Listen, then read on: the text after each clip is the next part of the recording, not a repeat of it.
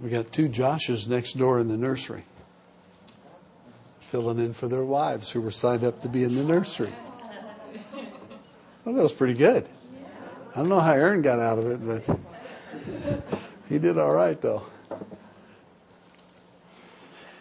How many of you grew up with the same delight that I did? And maybe, I hope you saw it as a delight. Every morning when you would show up at school, one of the first things you would do is, you should put a flag up here. You'd go, I pledge allegiance to the flag of the United States of America and to the republic for which it stands, one nation, under God, indivisible, with liberty and justice for all.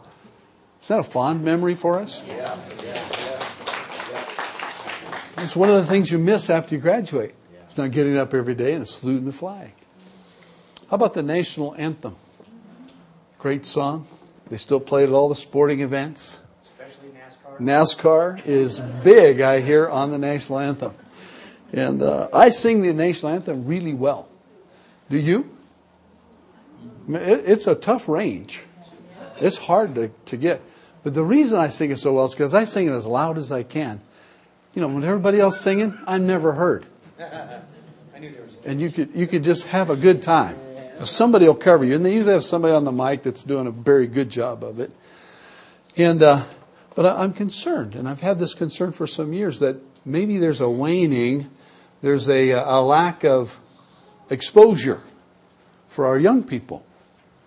I'm not sure that the national anthem's on the top 10 list for young people. Yet every time for me, when we sing it, or even if it's at a sporting event, I get a little teary-eyed. I'm really a patriotic kind of guy. I love my country. And I love those things that we do that reinforce our attention and our loyalty and our patriotism in our country. Even though the national anthem may not be sung as often as I might like, or you might like, I don't think it's ever waned or become less in its value as a national anthem, has it? It's still valuable. And what's my point here? The simplest repetitive act of devotion to a cause will convey or conduct a person, a people group, or even an entire nation toward a heart and a mindset of continuance and faithfulness to that cause. You know, there are mottos. How about Semper Fi? Any of you guys here? Semper Fi. You know, that's the Marines. Small mottos, songs, pledges. There are those things that remind us of our cause. There are those things that remind us of what it is we believe in. And they cause us to stand up a little taller. Things that we believe in. Let me show you how this works. Last week you may have noticed, and I said, let me see if I can run this into the end zone. There was no response to that. It was a bad line. Out of season. I said, let me see if I can hit a home run with this. Didn't much happen then. But when I said, let's see if I can go fast and turn left, every guy in the room perked up like about an inch. I saw it. It was just rise. They thought, we're going NASCAR.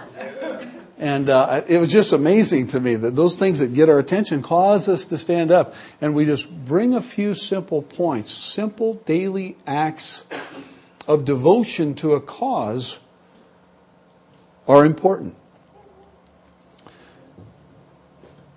I'm thinking that in the same way, each of our homes must be or become a training center where simple and repetitive acts of devotions are conducted every day. Simple things. Not for a political or even a national cause, but for the cause of Christ and His kingdom. I'm using the pledge, I'm using the national anthem as an illustration this morning. I'm not trying to move us towards a loyalty to the nation. I believe a lot of us have that, and that's good. I'm just saying that in the same way, those simple things that we do every day, they're not dramatic, they're not overpronounced, they're just the same. will rivet us to the cause of Christ and His kingdom.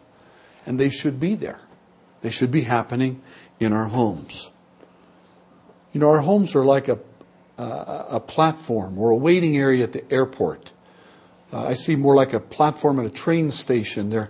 Our home is that place where everybody in the home is going to launch out today into the world. We're going to catch the train of life and we're going to move into the flow of what's out there in the world. The home is that platform that we step off of when we go into the world. And every member of our home is going to walk into the world's situation every day, and our faith is going to be pressed. Our stability is going to be tested. The sincerity of what we believe is going to have pressure applied to it. Do you feel that when you go out? Even in the simplest ways. You're standing in a group of people and somebody swears and something just goes into your spirit and says, that's not right. And yet you might check yourself and say, oh, I'm not going to say anything. I'm not going to offend people. They'll just let them offend me. And even in the simplest moment, our faith is kind of pressed. What is our response going to be? Or if we hear the name of Jesus being defamed, not just used as a swear word as people do, but actually defamed, we're pressed. Are we going to stand up and say something about that? I remember a man that I listened to one time. His name was Don Loney. He was a great speaker. He used to go to all the high schools in the nation, moved around a lot. Some of you might even know him. But he was expressing how that he was in a huge meeting, and the speaker, in front of this 1,000 people, kept using the name Jesus just irrelevantly. This and Jesus that and Jesus. And finally, some guy back in the second third of the building stood up on his chair in the middle of this guy's speech and said, "Sir, leave Christ out of it." And then he sat down. Don Loney said that when that meeting ended, the guy that had stood on his chair had a bigger line standing in front of him than the speaker did. What does it tell us?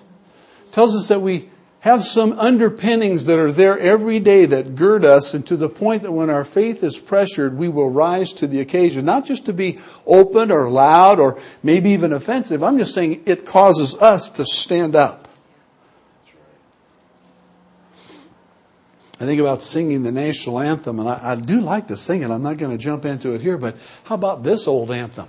Onward, Christian soldiers, marching as to war, with the cross of Jesus going on before. There's an anthem that rises in our heart that says this is what we believe. The cross is important, and it is the emblem that divides all of history, isn't it?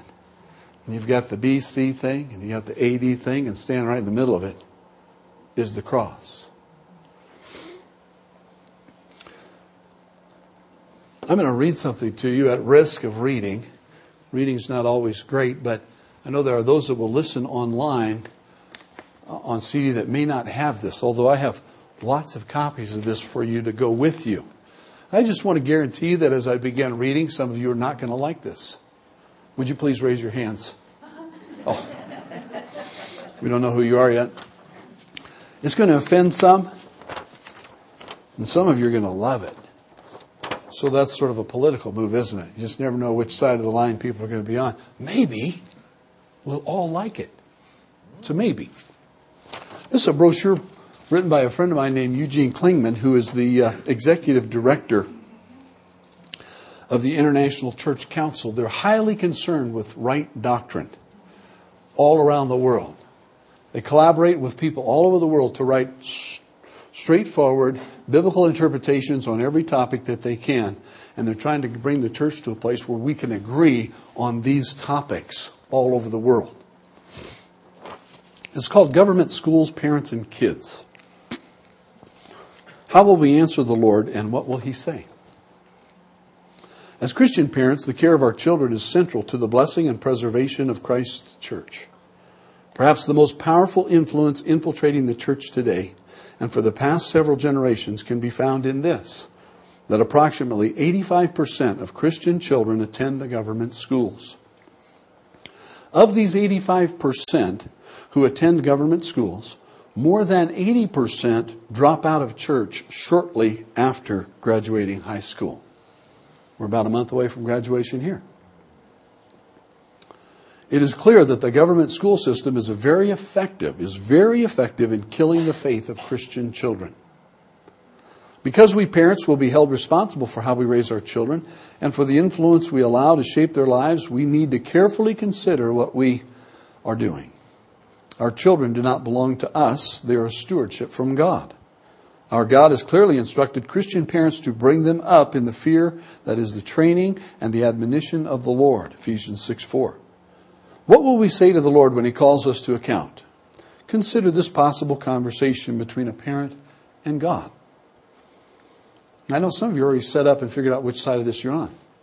Probably saying, oh, here it comes, the homeschool thing, or whatever it is you might say. And I'm just trying to drive a point here, okay? God, did you bring your children up in the fear and admonition of the Lord?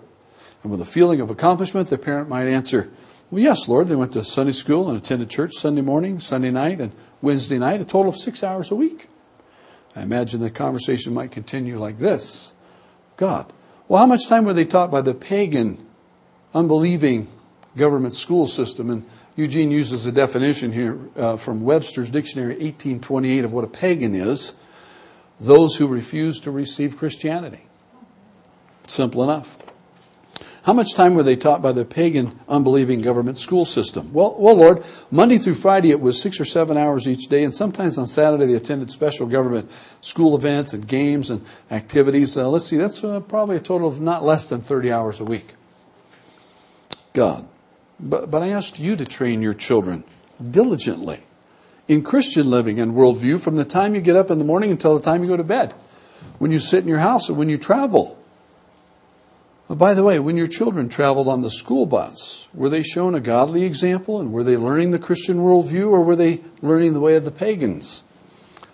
You do remember that I told you not to learn the ways of unbelievers, don't you? From morning to sunset, your children are to be taught to love God with all their hearts. They should be instructed in Christian truth and true knowledge of the universe that I created, including science, history, the arts, socialization, and even mathematics.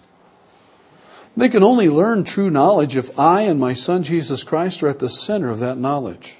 You do realize that science is not real science unless I, the creator of all things, am placed at the center and as the foundation, don't you? You do realize that history isn't real history unless it's studied with this principle in mind, that I, God, am sovereign over history. Nations rise and fall based on how they respond to me and my son Jesus Christ. Unless history is taught within the context of the fact that I have an overall plan for history and that not even a bird falls to the ground apart from me, it's not true history, but only many facts disjoined from reality. Were your children taught history with me, the Lord over history, in the very forefront of the instruction they received? And socialization. I hear there's a lot of concern about socialization these days. Were they taught how to conduct themselves as Christians during those 30 hours a week? Were they being taught and also given living examples of how to live in purity? Or were they taught the pluralistic view that purity is okay, but it's only one of many possible options? Did your children become well informed about the ways of the unbelievers? Or were they, quote, babes when it comes to evil? Yes, socialization is important to my kingdom. Were the boys and young men taught and admonished to look with purity upon the girls and young ladies, to treat them respectively as sisters? Were the girls encouraged to dress in a modest manner so as to not encourage lust in the young men? You know, young men naturally struggle with such challenges and don't need any help from scantily dressed girls. Yes, socialization is important. Were they socialized in godliness? Or did they learn to pattern themselves after the pagans, those who refuse to receive Christianity? Parent. Well, yes, Lord, our kids do look and act a bit like the average public school kid, but we knew there might be some risks, but we remembered your Great Commission and we wanted our kids to witness to their friends. God, did I give the Great Commission to children? Don't you realize there's a great battle going on in the world? Well, yes, Lord, we send our little soldiers out to the battle every weekday.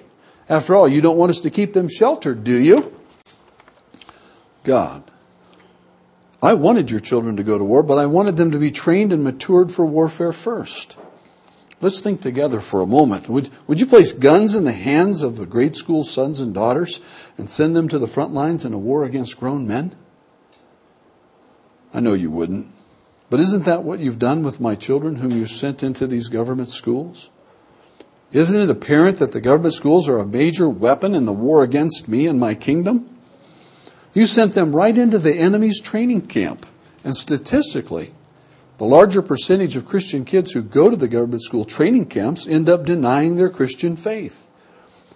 You wouldn't send children to the front lines in a war, but you sent them into the middle of a more crucial war.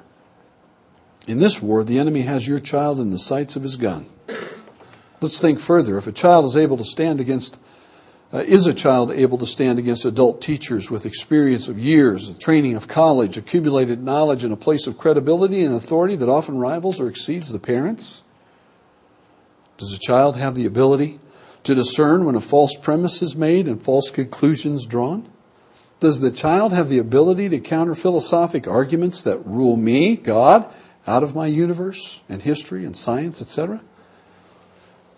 Teachers of my children, whom you have on loan from me, should train my children to bring every thought captive to the obedience of Jesus Christ, my Son. I want your children to be trained so they eventually can counter false ideas.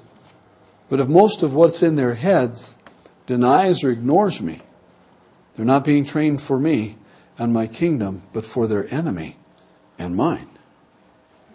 But Lord, our school is different. We had 9 Christian teachers and our principal was Christian too. Did those 9 Christian teachers and Christian principal place Christ at the center of all they taught? Or did their teaching suggest that my Christ and his kingdom are one of many possibilities?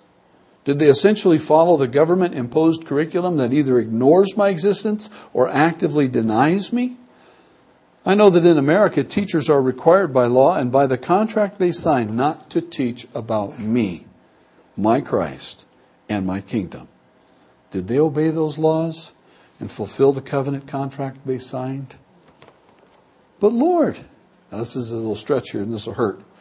But Lord, I had to work, so I needed the federal babysitter. The government school. I had no options. When it comes time for you to give account to the Lord for the stewardship of your children, how will the conversation go? And I will finish. You can finish that later. Now, this isn't necessarily a commercial for homeschooling versus government schooling. I hope it's an encouragement. And I'm very much pro-homeschooling.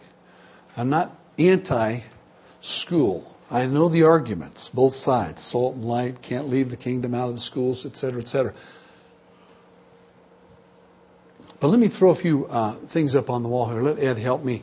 And I apologize, I don't like to look this way and read off the screen. I'm going to skip through. This is an older message that I ran a PowerPoint for, but I wanted you to be able to see some statistics in here. And Ed, I'm going to probably jump across a couple of things, and I'll try and help you find them. But let's just move. We were talking about building bridges at the time, and let's just skip this and go right to that graph that talks about the age brackets, if we can. Yeah.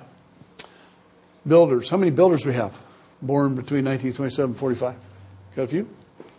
And then what's the next group there? Boomers. Sorry, I'm in your way. Born 46 to 64. Come on, boomers. And the next group is the Busters, born 65 to 83. Where's the Busters? Okay, good. So here, and the Bridgers, we call them the Bridgers, born 84 or later. Where's the Bridgers? All right. There you are. It says, it gets hard to read. It says also known as millennials and mosaics. These are just the breakdowns of age groups, okay? So everybody knows where they live. But our focus is on this Bridger group. Okay, let's go ahead. Dramatic pause. Oh, we can skip the story if you could. Yeah. I don't think we need that one either. Yeah. Okay, let's see what we got. Here's where we're going to go. Thank you. 1/3 of all unchurched homes in America have children under 18. That's a lot. Okay? That means there's 25 to 30 million pre-saved youth in the United States that are waiting for somebody to help them know Jesus. That's a lot of kids. And I know some of you moms feel like half of them live at your house. Let's continue. This is what I want you to see. The probability of salvation in the different age groups. From 5 to 13, the probability of a child getting saved is 32%. Imagine, if you will, 100 kids, you present them the gospel, 32 of them will accept Jesus in that age bracket. When you go to 14 to 18, only 4 of the 100 are probable accepting of Jesus. And then when you go 19 and older, 6%. Let me ask you a question. Why do you think it is we don't spend more of our effort as a body, as a church, the church in general across America, targeting the 5 to 13-year-olds? Let's interact a little bit. Give me a couple ideas. Why do you think the church in general doesn't target the young people well enough? Any ideas? You won't like it. I didn't say I'd have to like it. As long as you're not... Within a church, they're not the ones that contribute. They're not the ones that contribute. That's probably one of the biggest issues. Is we have to cater to all of you that donate so that we have enough funds to do what we can do with kids. That's a big piece of it. What's another piece? Well, you've got to remember, too, that most of you look at your crowd around here, most of what you have in here, you don't get the kids to church. Yeah. Mm-hmm. All right? I mean, First of all, introduce it to them. Yeah. And you and I, one other thing I'm thinking, and now I'm going to say another word to this whole thing, because otherwise you'll get me going, because I agree with you 100%. Yeah. You and I have talked about this several times. Okay, you don't introduce it to them from the family side, because my dad, I don't want to go to church, I'm playing baseball. Yeah, right. The other side is, in the schools, they're trying to erase history. Exactly. And they're doing that across the board. Take it off the government buildings. Right. Don't mention God, even though it's a cornerstone of our history. I taught history for 25, 30 years. Sorry, it's a part of it. They try to take it out of the Gettysburg Address. Right. If you erase it, and it's not introduced to them, there you are. Yep, you leave them with nothing. They don't even know about it. What's the next one, Ed? I think we have one more we can do here. Acceptance of Jesus. Nearly half of all Americans who accept Christ as their Savior do so before reaching 13 years old. Okay. 2 out of 3 born-again Christians accept Jesus Christ as their Savior before their 18th birthday. And 1 out of 8 made their profession of faith while 18 to 21. That comes from 2004. The statistics are very similar still these 5 years later. I just didn't want to have to rebuild it. How about acceptance of the Bible? It's a well-documented fact that the percentage of Bible-believing Christians has been steadily decreasing from generation to generation. While 35% of baby boomers, that's me, hold to the core biblical beliefs, that number drops to only 4% of bridgers, those who are under 21. Now, this is a big sentence. Think about what our society looks like now with the boomers mostly in charge, where 35% of us have a biblical foundation. And then we're going to take what we're running now, which isn't that great, is it? Our culture is kind of running downhill. We got lots of problems. And we're going to hand it to a group where only 4% have any foundation in the Scripture. And what Tom was saying is true. There's a mad rush to erase God from culture. And if you were with us through the Truth Project series, you remember some of those segments where it was clearly shown to us that this was the effort to take, the God circle and put a big X through it and get God out and put ourselves up in His spot, and we want to run everything. But it's His sphere of leadership that's the attempt is trying to erase. It's been done before. This is history. As Tom was saying, they've had the whole countries that tried to eliminate the Bible from their country, burn them all. Didn't work. Couldn't do it. God's not going to be like that. What else? Bible-based believers, builders, boomers, busters, bridgers, and you can just run the stats up there. That's a little scary. What does it mean? Right? The builders, 65 out of every 100 had a Bible background or foundation. And look at it. Decreasing in percentage. Okay? Is there anything after that, Ed? On there, for those of you who are listening online or on a CD, sorry you can't see the pictures. think that's about it, right? Past that one, I think. Yeah. This is the message. Even today. Deuteronomy 6, 1 and 9. Let me read this to you. Right from the Bible. This is the commandment, and these are the statutes and judgments which the Lord your God has commanded to teach you, that you may observe them in the land which you are crossing over to possess. That you may fear the Lord your God, to keep all His statutes and His commandments, which I command you and your son and your grandson, all the days of your life, and that your days may be prolonged. Therefore hear, O Israel, and be careful to observe it, that it may be well with you, and that you may multiply greatly, as the Lord God of your fathers has promised you, in a land flowing with milk and honey. Hear, O Israel, the Lord our God, the Lord is one. And you shall love the Lord your God with all your heart, with all your soul, with all your strength. And these words which I command you today shall be in your heart. That's the key. It has to be in your heart first. Parents, moms, dads, leaders of homes, it has to be in your heart first. You shall teach them diligently to your children. You shall talk of them when you sit in your house and when you walk by the way, when you lie down and when you rise up. Bind them as a sign on your hand, and they'll be as frontlets between your eyes. And you shall write them on the doorposts of your house and on your gates. So it shall be when the Lord your God brings you into the land which He swore to your fathers, to Abraham, to Isaac, and Jacob, to give you large and beautiful cities which you did not build, houses full of good things which you didn't fill, hewn out wells which you didn't dig, vineyards and olive trees which you did not plant. When you have eaten and are full, then beware lest you forget the Lord who brought you out of the land of Egypt, out of the house of bondage. Teach them to your children. Press them into their lives. This impressing into your children is like taking the cookie cutter of God and stamping His image into them.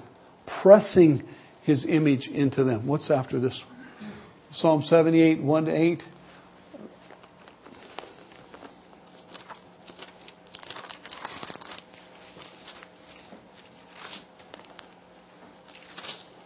Give ear, O my people, to my law. Incline your ears to the words of my mouth. I will open my mouth in a parable. I will utter dark sayings of old, which we have heard and known, and our fathers have told us. We will not hide them from their children, telling to the generation to come the praises of the Lord, and His strength, and His wonderful works that He's done.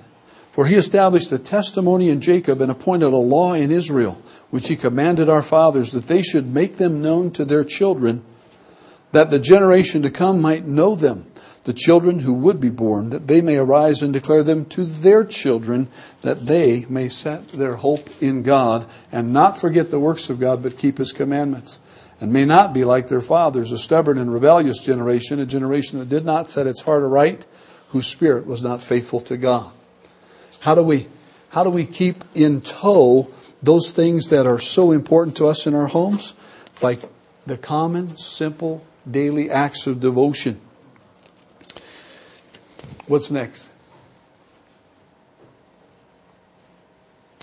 This one we all know, probably. Proverbs 22:6. Raise up a child, train up a child in the way they should go. When they're old, they won't depart from it. Is there anything else? I like 2 Timothy 3:16. It's actually a few verses there where Timothy is being written to by Paul the Apostle. And he says, part of the reason that he chose Timothy, part of the reason that he became a leader in the church, in the early church, was because, as Paul said to him, you've known the Scriptures. You've known the Holy Scriptures since you were a child. The faith was in your grandmother and in your mother, and now it's in you. And I like that passage, especially here on Mother's Day, because says it was in your grandmother and it was in your mother. Moms, you are still the hand that rocks the cradle and that rules the world. You're the one that's fashioning life into those young people on a regular and consistent basis. And I contend that the daily, small, consistent habits of devotion to God will generally suffice in keeping a people walking with Christ. You know, we were talking about the pledge and the anthem for America. And I think that you can have a child that every day says, I pledge allegiance to the flag. And you can have a president, I pledge allegiance to the flag. They have very, very different levels of maturity, responsibility, and commitment to that pledge, don't they? We don't expect a child to have the same level as the president. I'm just pausing so that I don't go political. And so it is with each of us and the members of our families. We're going to have differing levels of maturity and followership in Christ. But we still share the same simple foundations. Daily, consistent, little pledges. Memorizing Scripture. Prayer time and devotion. Worship of God in the home. Those simple primary efforts that we keep constant in our life all the way to the grave. You know, it's been said that we live the way we die. We die the way we live. Pardon me, I got it backwards. That we generally die the way we lived. I remember the story on a plane crash in Tenerife. Some of you may have heard it, but this plane was going down and there was a Christian sitting next to a non-believer and this thing was smoking down and the Christian was praying and thanking Jesus for his safety, and the guy next to him was just swearing up a storm and mad as a hornet and cursing God and cursing life, and the guy that was praying actually lived to tell the story. And he said it impressed on him just the fact that the way we live is how we generally die. This guy had lived a life and he proved it on the way down. He said, and I lived a life and I was proving mine on the way down. It isn't the moment of change that we're looking for in that radical moment of pressure. It's that simple, daily, consistent foundation of devotion to God that holds us in the toughest times. Family altars. If you're going to have a family altar at your house, which I recommend, daily devotions as a family group, and moms are going, oh my gosh, another thing to do?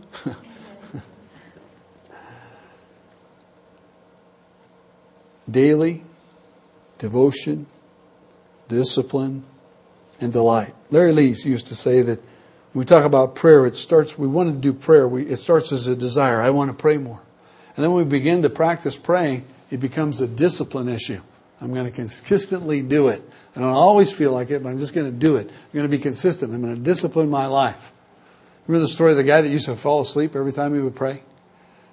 He was so mad at himself. So what did he did? He decided he was going to pray standing on the edge of the bathtub. He said, I'm not going to fall asleep here. He just disciplined his body to stand on the edge of the tub and pray. Because he got tired of falling asleep. Well, that's the hard part, isn't it? I have a desire, but I have to find the discipline. And after I get the discipline, then comes the delight of the process. And the same thing happens in our home family altars. So not all of us have children at home. Not all of us. I know I'm talking to some singles here and grandparents that are, got the empty nest. They've been gone for a while. But still, the consistency of our life must be there. And our consistency as a church family must be there in being a model and an example to the young families around us that this is how life happens for believers. And when they come to us and say, well, do you still do devotions? Do you still have a family altar? Well, no, my family's gone, but I still have an altar. I still have a place that I go and I meet with God. I still have a consistency in my daily time with Him. And that's what keeps me strong. That's what keeps me going. And I learned it with my kids.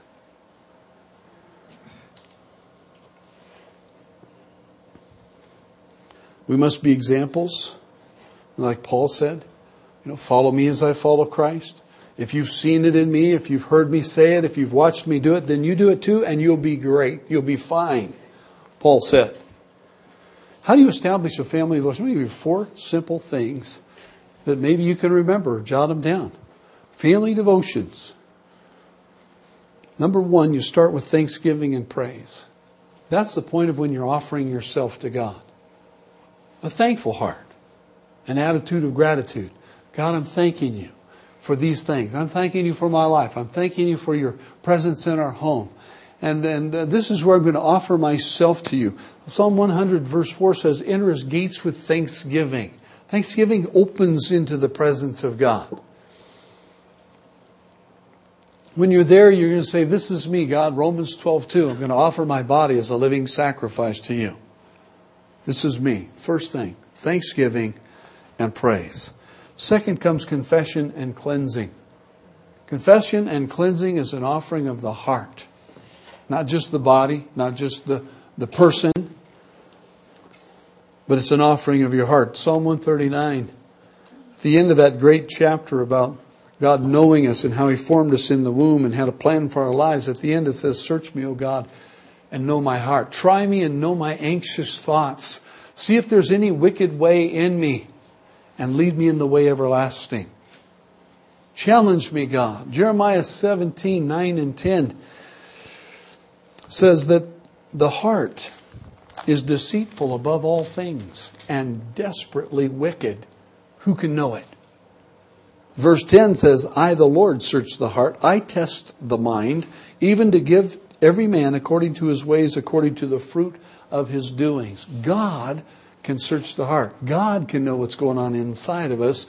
Sometimes when we don't even understand it, He can show it to us, right? He's further ahead of it than we are. But when we offer our confession to God and ask for cleansing, we're saying, Lord, I know my heart. It can be very evil. So search me. I confess to you, I'm a sinner and I need your help. It was the psalmist David in Psalm 19, I think it was verse 12. He said that, how can I understand my errors?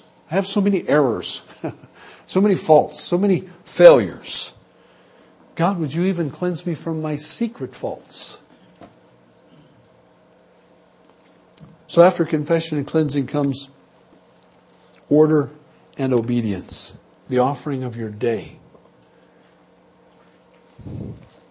Surrender your day to God. Show childlike need. Say, Papa, I can't do this alone. This day is laid out in front of me. It's just getting started. I don't think I can make it through this on my own.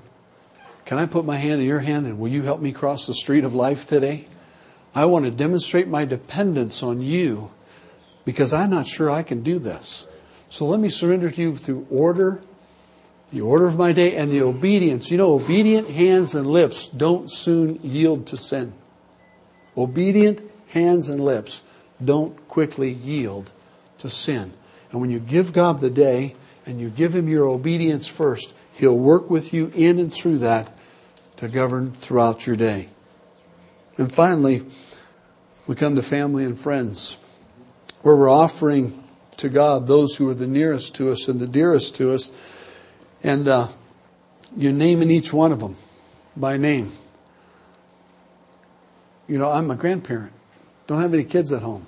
But we had a slumber party the other night. It was a couple of grandkids. It was fun. Yeah. Sleeping bags in the living room. Pancakes and blueberries and throw a few chocolate chips in the morning. In fact, we even had them for dinner the night before and had them for breakfast the next morning. And, you get to have all the fun stuff over again. And moms, you know how this is. Dads, you go to pray at night. Hopefully you pray with your kids when you go to bed. The best part of the day with your kids, right here. First 15 minutes and the last 15 minutes. Two sweetest spots of your instructional moment are those 2 periods of your day. And if you're missing them, you're missing out. If you're not there to wake them up when they wake up and they're crusty-eyed and get the first 15 minutes, you set the tenor of their day. How do a lot of kids get the tenor of their day set? Get up! I'm not telling you again! For the 4th time, if I come in there, you're in big trouble. That's quite the tenor of a day. I like the simple ways of motivating. When they're teenagers, you got to help them a little, right? Just freeze a whole jar of marbles. Put them in the freezer. You say, just announce, 5 minutes, marbles. If you dump frozen marbles into a bed, they just run downhill to wherever the body is. They're inescapable. Used to do it with ice cubes, but that makes a mess. Marbles don't melt. But they can't go anywhere that marble doesn't chase them down. You just help them, motivate them. A little parental tip there. But here's the last part of the day. The last 15 minutes is, okay, we're going to pray, and we're going to fold our little hands, or maybe they're bigger and they're kneeling, or however they do it. They're praying. We're laid out in the living room in the sleeping bags. We're going to pray. And Josiah, the grandson, he prays for everybody by name. Right on through. You know, about the time it turns to the trees, the squirrels, the bushes, and whatever might be added on, you realize it's a stall tactic. But the fun part is when they're naming everybody they love. And just like children, they're just naming the people who are closest around them and are the most important in their life. They don't pray for the whole world unless it's a stall tactic. They're just praying for everybody around them. I'm thinking we should learn something from these little people. We should be praying for our family by name. And then, this is another thing I like about self-structured church and being in lighthouses together, is that we have family groups. I like to call everybody in a cell Lighthouse family members. They're like living together in a lighthouse. You don't fit a lot of people in there. It's a small family usually, not more than a dozen. And everybody helps the lighthouse work. But you can pray through that family too. And this occurred to me recently, and this is a goal for me and for us in this coming year, this 2009. We're talking about having prayer first, ministering to the Lord. If everybody prayed for their family, and if I pray for all cell leaders, and all the cell leaders pray for everybody in their cells, that means everybody in the church is being prayed for. And if we do it every day, that means everybody in our congregations gets prayed for every day. You know what? That thought occurred to me and I went, I want to go to a church where I know somebody prays for me every day. I'm never left out. Now, if you're not in a cell group, oops. You can do the math on that. But I'd like to build us into a church family where we know everybody's getting prayed for. And then once we've prayed through that circle, God will lay on our heart those who are outside of those small circles of friends and family and Lighthouse, and we'll start to gather them into the family too. I think it would be an attractive offering. So he says, well, why should I get into one of those groups? Do you like being prayed for every day? Would you like somebody interceding on your behalf by name every day? Yeah, it sounds like a pretty good benefit to me. I'm in. Now, all of this has one large presumption, and that's that we're actually reading the book and using it as our guide. This is our devotional tool. This is where we learn the ways and heart and words of God. This is where He speaks to us, the living rhema of God that feeds us on a daily basis.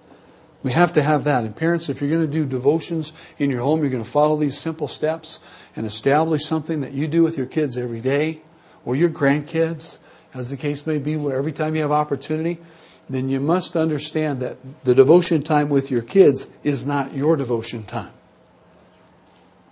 You know what the traps of being a preacher is? Everything you hear from God becomes a message for somebody else. I repented yesterday. This is a regular problem. I said, God, how can I be more of a son? How can I be more intimate with you? It can't be as tight as it could be. How could it be better? And I heard this sentence come from His mouth, if you will, from His heart to mine. It was so direct. It was so Him to me. And what did I do? I got up and started running away. I wasn't afraid. I just started moving. Because I was going to go write it down and I was going to turn it into a message and then you're going to hear it next week. It's a trap. And I literally got 3 feet from where I had prayed and heard.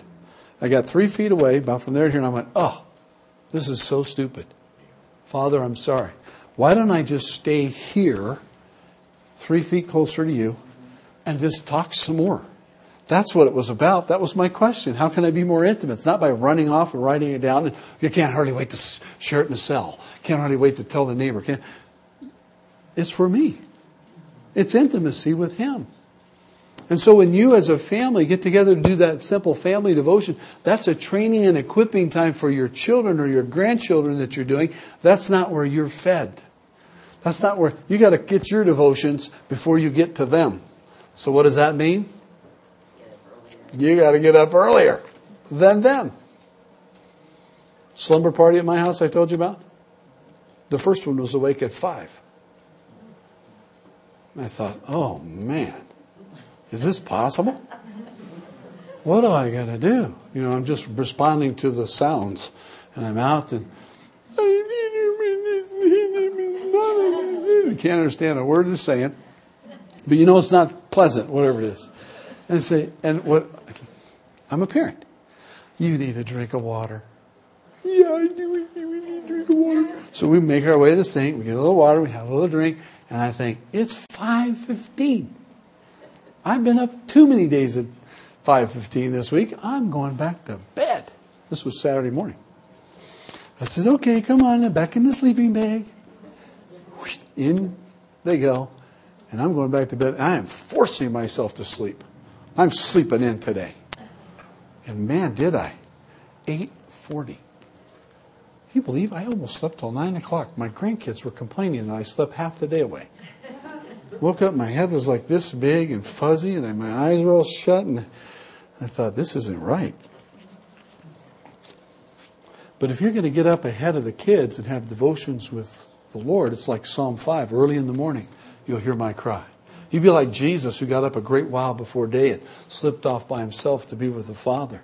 And when you come back to that devotional moment with your children and with your family, your husband, your wife, however you do it, then you're going to actually have something to bring to the table because your life is full. You're going to be practicing Matthew 6:33 where he says, seek first the kingdom of God and his righteousness, and then all these other things will get added to you. How do you seek first? You got to go early. You got to get at it. Psalm 57 verses 7 and 8 says, I'm going to awaken the dawn.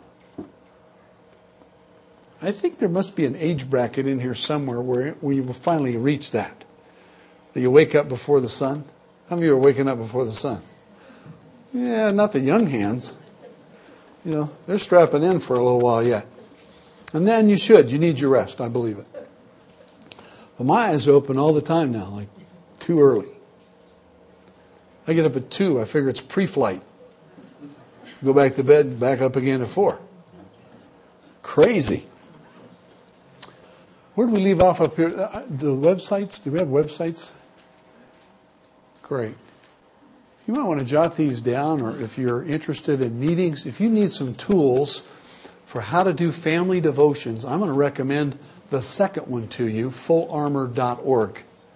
Fullarmor.org is Jim and Linda Shuck. You know them, they're right here among us.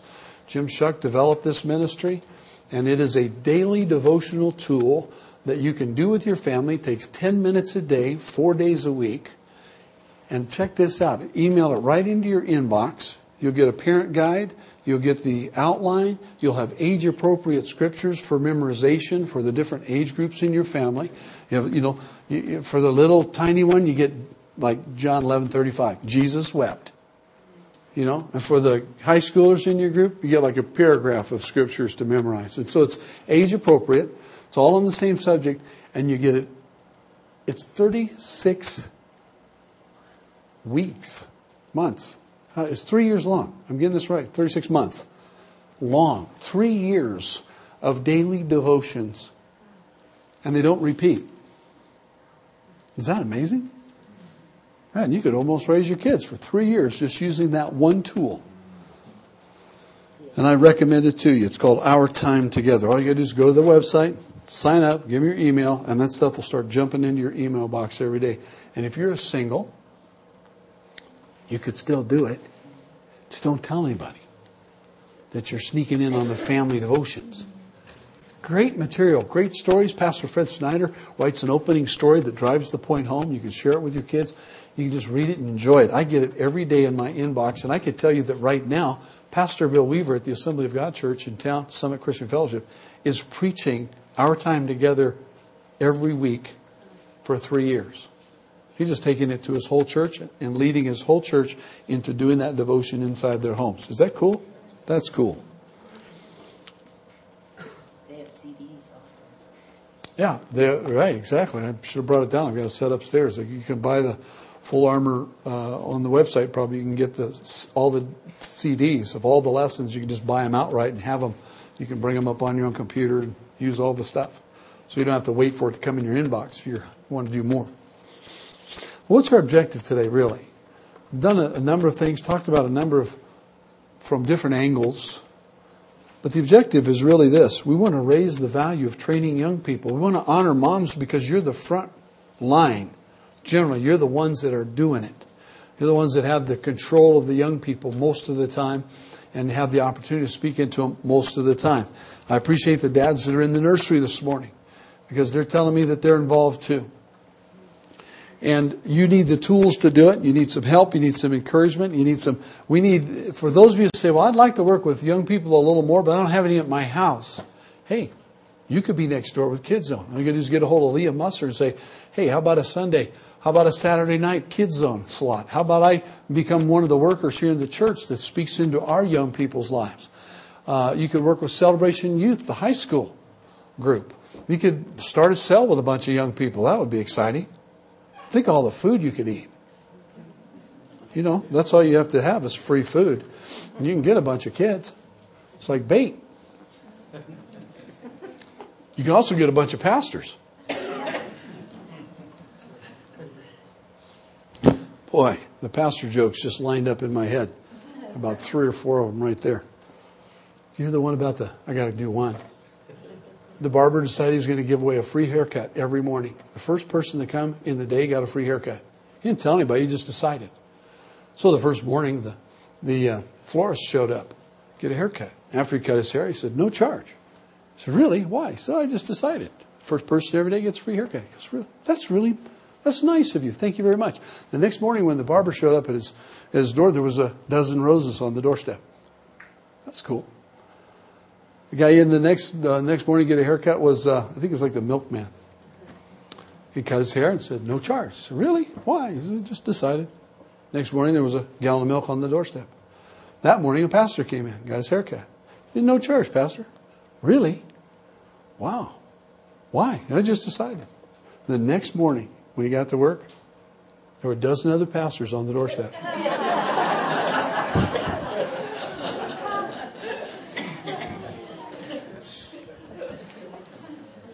That fits in there somewhere. Just want to say thank you to moms for the consistency that you develop in your devotional life with your kids. If you need help, please ask.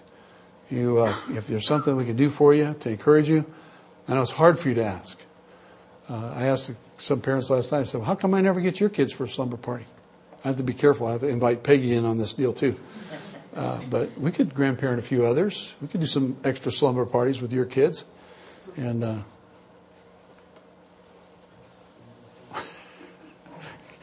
Kay's dreaming over there.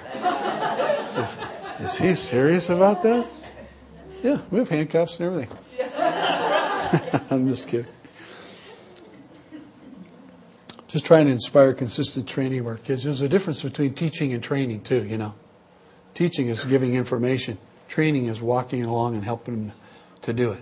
You could teach somebody how to fly a $30 million airplane, but you don't just put them in it and say, go ahead and take off, right? It's a disaster waiting to happen. So you put them in the back seat and you fly the plane for them. You let them hold the controls a little bit and you let them try it out until they get a feel for it. But you train it. You teach them the knowledge, but then you equip and train and shape the child so that they can actually function in what the equipping is about. Here's some things we can do. What could you do? Work with kids and the youth here at the church. You can support kids that are on the mission field. You can support kids, young people. Pray for them. Send them bucks. Send them encouragement. Email them. Facebook them. Text them. Whatever it is you do, you could do with a young person. I think of Brian Taylor. He just connected with me on Facebook the other day and said, hey, I got Skype. And he's in Texas for a year by himself. Out there going through the Honor Academy with Teen Mania. I thought, we need to encourage the guy. He said it was a tough day at the office for him. And so why not encourage him? It doesn't take much. But we can be a church that models Christianity to young people. Keep in mind that every time we're up against somebody, we have an opportunity to be a truth teller, a truth giver, a truth example, especially to young people.